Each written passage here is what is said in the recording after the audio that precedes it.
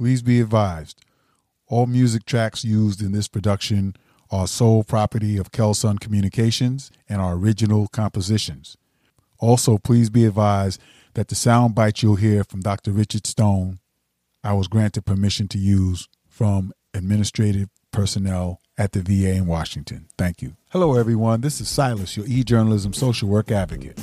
Coming up will be a Kelsunn-on-the-Air social work podcast special series entitled Social Workers, Confronting COVID-19 with Compassion, Courage, and Character.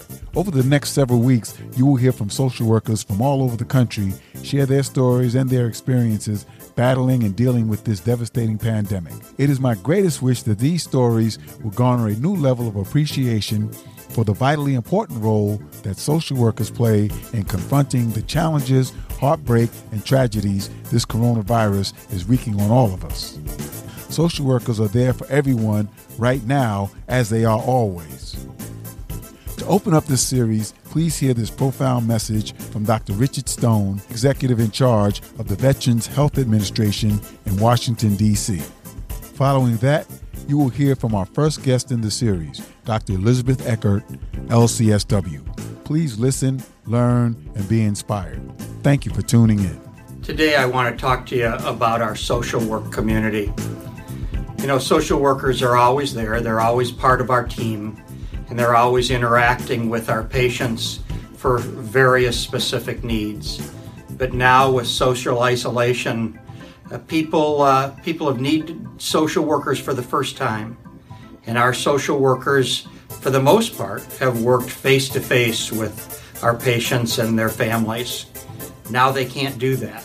It's very difficult work, and it's unprecedented, the level of support we've gotten from our social work community. I want you to think about how much financial instability has been induced during all of this shutdown.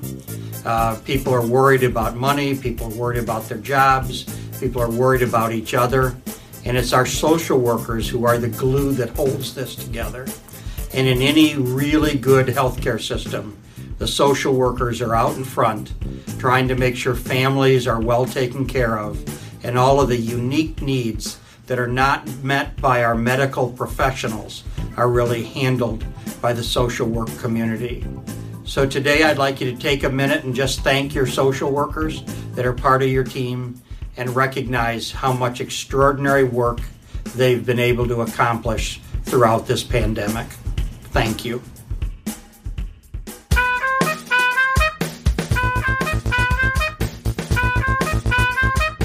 To everyone tuning in, welcome. This is Silas, your e-journalism social work advocate. You're listening to the Kelsunn-on-the-Air social work podcast, the program that promotes, celebrates, uplifts, and highlights the social work profession. This podcast aims to educate the general public to the vital contributions professional social workers make in every aspect of society, every day. Our special guest for today is Dr. Elizabeth Eckhardt. Dr. Eckhardt is a New York State licensed clinical social worker. She received her master's degree in social work from Adelphi University and her doctorate in clinical social work and social policy at NYU. Dr. Eckhardt has had a private psychotherapy practice for 25 years, providing individual, couples, and family therapy. Dr. Eckhardt has a subspecialty working with individuals and couples struggling with infertility. Currently, Dr. Eckhardt is director of the Nassau County Bar Association's Lawyer Assistance Program, which provides confidential services to lawyers, judges, law students, and their families struggling with mental health and substance use issues. It is my distinct pleasure to welcome to today's show Dr. Elizabeth Eckhardt. Welcome, Ms. Eckhardt. Thank you for joining us. This is the Kelsunn-on-the-Air social work podcast. So you wrote a really powerful piece. And, we're going to let our listeners hear that. I want to give a shout out to my fellow mental health professionals whose very job it is to process people's fears, listen to people's pain, and sit with people as they tell their stories of how this pandemic has impacted their lives. Stories too painful to repeat, but that stay in our minds as we try to sleep at night and live our lives during the day. Our hearts break as we try to comfort the healthcare worker who sat with someone as they took their last breath without the comfort of their loved ones, and then cried on the phone with their family members, assuring them that they held their mother's, father's, grandmother's, or grandfather's hand and comforted them. or stayed on the phone with a mom who watched her daughter sleep because she was afraid she might not make it through the night. She had a fever for 6 days, had trouble breathing. Her oxygen was 87, but was told by EMT workers to go back in the house, take Tylenol, and hydrate because she is safer at home than in the hospital. This after being sent home from the ER 2 days before because they had no more tests and thought she was safer at home. This is often day in and day out for many of us. We are equipped to do this. Yes, we got this. But let's not forget to take care of ourselves, to support each other. This is the beginning. The fallout from this will be vast and long-lasting. Stay strong, sleep, try to eat well, and find some balance. Let's be there for each other. I'm so proud to be among such incredible professionals. If I can help, I'm here for you. Let's be there for each other. I am beyond grateful for my colleagues who I can cry with. What was it that spurred you to write that? And tell our listeners a little bit about, there was so much emotion and passion behind that. So tell us a little bit about that piece. Just give our listeners a little bit insight into what spurred you to write that. Okay. So within the first few weeks of this isolation, I was kind of quickly bombarded by the reality of the situation. And when I started hearing stories from clients or from callers about what they were dealing with on the front lines, like talking about holding people's hands while they were dying, and they're not even related to them, and these people are away from their families and they're passing away and they're holding their hands and having to take their last breath with them, how overwhelming that is, and that nothing that we have ever been taught can prepare us for this time. And here we are having to deal with it on the spot. And as social workers, I think, on some levels, we're prepared to deal with it because we are familiar with human suffering, but we're not necessarily ever thinking we're going to be in a position to take the place of a loved one at the very time that someone's taking their last breath. That must be very traumatic in and of itself, to just have to be in that position. I'm sure there's another component, like that social worker then having to talk to the family after their loved one who they couldn't be with took that last breath. Right. And this is really so quick. I mean, in the last maybe 3 weeks, maybe the hospital has been blessed with the opportunity to have people donate iPads and iPhones and tablets in order to be able to have some type of direct communication between the loved one and their family. But that was even before that. And here they are, really having to now sit with a loved one while they passed, and then having to, then go and call the loved one and the family and say they passed and what that means. And, I have a friend or an acquaintance who happened to be an ER doctor who I reached out to see if there's anything I could do to help. And, what she really said was, what we came up with was, is there a way to give people the opportunity when they leave work for the day before they go home to their families to have somebody to talk to make that transition, to sit in the car and say, I just held somebody's hand while they died. And then I had to call the family member to say, your grandmother, your grandfather, your mother, your father just passed. And I just want you to know that I held their hand and that I comforted them. And, now I have to leave work and go home to my family, who I don't know whether I'm bringing this disease with me, and I'm doing everything I can not to go into that home. And then I had the privilege, but also the very heavy weight of being able to say to them, you did everything that you could, and it was enough. Because as social workers, do we really know what's enough? We can think about what we've been taught about is enough, but does it ever feel like enough? Can we ever replace that which is, touch of a human family member when someone dies? I mean, this is all way beyond, our scope, anybody's scope. Yeah, certainly beyond anything that a social worker is trained and prepared for and educated in the classroom.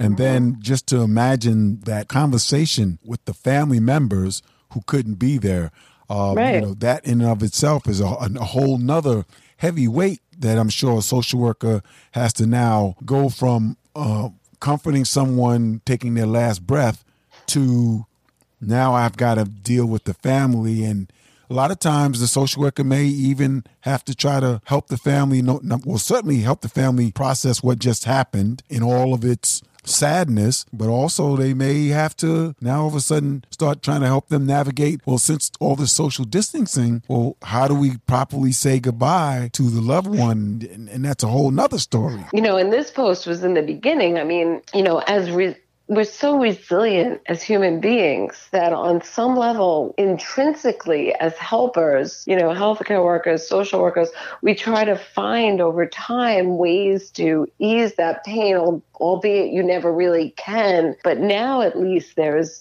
this kind of real-time communication that can happen. And there is, now they're streamlining funeral proceedings, and there's calling people in from other states. But, when I wrote this post, it was before even that was happening. Mm-hmm. We just weren't prepared. Nobody was prepared. Yeah. Nobody could have anticipated it. And at the time of the post, at least, there was it's still horrendous. Mm-hmm. And it still will never make up for what could be otherwise. But there have been some things put in place. Since then, I just spoke with somebody the other day. His grandmother died, very, very close family, no pre-existing conditions. She got coronavirus. She got sick. She ended up in the hospital. She passed. The father was diagnosed. He's now home with symptoms. Doesn't look very good. They're worried about him while they're freaking trying to bury his mother. There's only 6 people allowed at the funeral. They couldn't get they're not Orthodox Jews, but they're practicing Jews. And normally they get the body within the next day, mm-hmm. and they have the service. Now it's 3 days later before they got the body. Now they have the body. The father's sick. He can't be there. The mother's quarantined. They're trying to do a funeral. There's only 6 people allowed at the cemetery. They each have to go one by one to the grave. This is just unbearable. Yes, absolutely. And the the social workers certainly being out on the front lines to try to help society get through this. Then the question becomes, so who helps the helpers? Who helps the social worker after they've, gone through this and witnessed this? And the stories that you share are coming from, some of our fellow colleagues who are social workers. So how are they handling it after the fact, and who's helping them? Right. And I do want to talk about something that you and I have been speaking about, which is just the idea of social workers, right? Mm-hmm. So now, where are the social workers? Well, mm-hmm. they're in the hospital talking to the family of the person who died. Mm-hmm. They're in the hospital making arrangements for the person who died. They're in the car talking to the social worker who just did all of that. Mm-hmm. Mm-hmm. Then they're home talking to the social worker or the other person trying to deal with the aftermath of that. They're at every single step of this process. Yes, they are. And I read an interesting story, I guess in the last week or two, that in one of the hospitals, and the name doesn't come to mind right away, and I'm sure this is a repeating scene in all the mm-hmm. hospitals, mm-hmm. that the social work office is where all the doctors and the nurses and the nurse practitioners and the physician's assistants, where they go when right. they need someone to help them carry the load that they've just finished witnessing someone pass away, or, That's right. or doing all that they could to save someone, and then that person passing away. So now they're going to the social work office, and I think the quote was, because they know there's a space there where social workers can help people hold and carry a lot of stuff. So now you've got the other healthcare professionals who are on the front line, right in the midst of the battle. They're now also going to the social workers so that they can kind of unload some of their grief and some of their trauma. Mm-hmm. So, and I don't think that about, what the social worker does as a professional in times like these, you don't really hear those stories. And I think that's why it's so important to, constantly keep telling the stories about social workers who also... Where does the social worker go? Right. Where does the social worker go? Who helps the helper? And the right. social workers, we're out there helping everybody, and not only are we doing that, we're helping to, make sure that people who need get resources.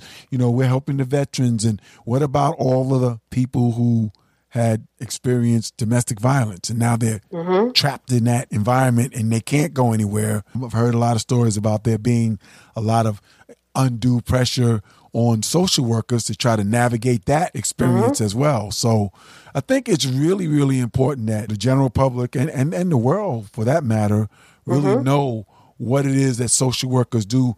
And this is something that we do this all the time, but people just don't know. Right. That's exactly right. And we don't really talk about it because we're very humble. We know humility. We're very selfish.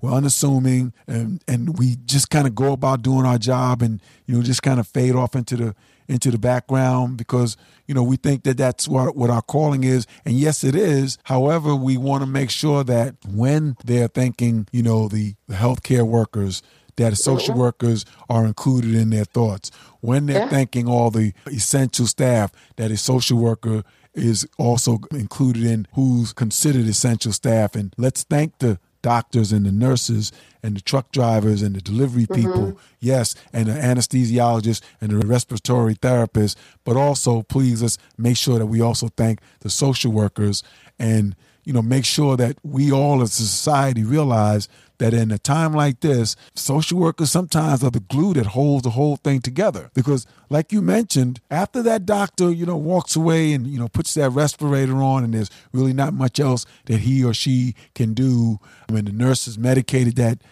patient, many times it's that social worker that's there to hold a hand, to try to comfort them. And like you said, is the bridge between what may be that person taking their last breath and having to communicate with the family. Now, one other thing I'd like you to address, you mentioned about there being donations of, iPads and smartphones and tablets. That's something interesting that, I wasn't aware of. Can you share a little bit about that with our listeners? Well, the little that I do know is that the people I've spoken with more recently have at least been given the opportunity to have iPads to bring into the room with the person who is really basically going to die, that at the very least, the loved ones can be held to the person who's dying to be able to share with them their feelings, their love, their emotion, say goodbye, send their best, express themselves while seeing their loved one. Whether or not they perceive that the loved one can actually hear and process what they're saying, we all want to believe, and I personally believe they can, hear them. But that's a relatively new opportunity that wasn't available early on or couldn't be accessed quickly, or there were too limited resources and too limited staff to be able to facilitate that level of communication. And now over time, it almost becomes the norm very quickly because either people have been donating or they're able to have within the system the ability to do that. So that's something I've been hearing more of. It's certainly not the substitute for direct contact, but certainly, having the ability as a social worker to hold up a FaceTime or a live video where somebody can be able to speak to their loved one who's dying. For the loved one, at least they feel that they were able to say, I love you. You were, this is what you meant to me. Don't ever forget, these are very, very powerful opportunities that really weren't, they just weren't prepared for early on. Yeah, absolutely. Absolutely. So, and it's great that you've been able to kind of put a face on, what's really going on and how social workers, are so entrenched and involved in this whole process of dealing with this pandemic. And like you said, this is something on a scale which nobody was really prepared for. And it's everywhere and it's every place and everyone is being affected. I don't think there's a person on the planet that hasn't been affected in some way. Either they've lost someone, they're in a position to try to help someone. And a lot of what I see happening also is a lot of good coming out of humanity, people stepping forward and trying to help and a lot of the great gestures that I'm seeing. And I don't think that enough is being highlighted about, how once this is all over, that this good that's being done now is going to be a lot asked of a lot of people. And then the social workers will be, I don't want to say, left to kind of handle everything, but, the aftermath. And it's kind of been like that So you have a hospice social worker, you have a palliative care social worker, somebody who's got to kind of carry on after, all is said and done. We need to make sure that we can keep that in mind because, when this is over, whenever that is, and we go back to whatever normal is going to be, there's going to be a lot of fallout. And in a lot of instances, the social workers will be the ones that are there still and continuing to be on those front lines. So I think that's really important. So is there any last thoughts you'd like to share with our listeners and as we get ready to wrap this up? I just think that what this has done, if we really take a close look, is to really see that social workers are at every level of this crisis, that there is no part of this crisis, whether it be the medical aspect, the emotional aspect, the societal aspect, the community aspect, that we are not in the front lines with this. And it is my hope that we get recognized for that because, we really do deserve that recognition. And not that we're looking for a pat on the back, because I don't think if ever there's a profession that isn't looking for a pat on the back, it's social workers. But at the same time, in order for us to do our work well, to be provided with the resources to do our work well, to be provided with the emotional nurturance to do our work well, we have to be recognized. Thank you. I appreciate you saying it and saying it in that way because we do want to make sure that people understand that what we do because this is a calling. Anybody that's in social work, they're there because they want to help people because it's a helping profession. And sometimes it's been said it's one of the most noble of the helping professions. And like you said, we don't want to pat on the back. We just want to make sure that everybody realizes that we're there right along with everybody else, with the doctors and the nurses, trying our best to make this a better situation at the end of the day for anybody that we can help. So I think that's the real message that, I'm hoping that this whole project will bring forward. And I do thank you for taking a brief moment out of your hectic schedule, which all of our schedules are hectic now, to share some of these insights. And we're looking forward to letting our listeners hear your powerful piece that you wrote. And so I'm thankful that you were also able to lend your voice. And it is an important voice. Well, thank you for having me. It's been a pleasure having this opportunity through this crisis to hook up with you and to have an opportunity to share. And if there's anything I can do going forward, please let me know. Okay, thank you so much. We're going to wrap it up. And again, we've been talking with Dr. Elizabeth Eckhardt, who is the director of the Nassau County Bar Association's Lawyers Assistance Program. And thank you for being a guest on our Kelsunn-on-the-Air Social Work podcast. And we'll look forward to speaking with you again in the future. This is Silas, your e-journalism social work advocate and host of the show. You've been listening to the Kelsunn-on-the-Air Social Work Podcast. This and all other programs are available on the Apple iTunes, SoundCloud, Spotify, and Anchor podcast platforms. Go to any search engine and type in Kelsunn-on-the-Air in the search window to hear this show in its entirety. Thank you for tuning in. This has been a Kelsunn Communications production.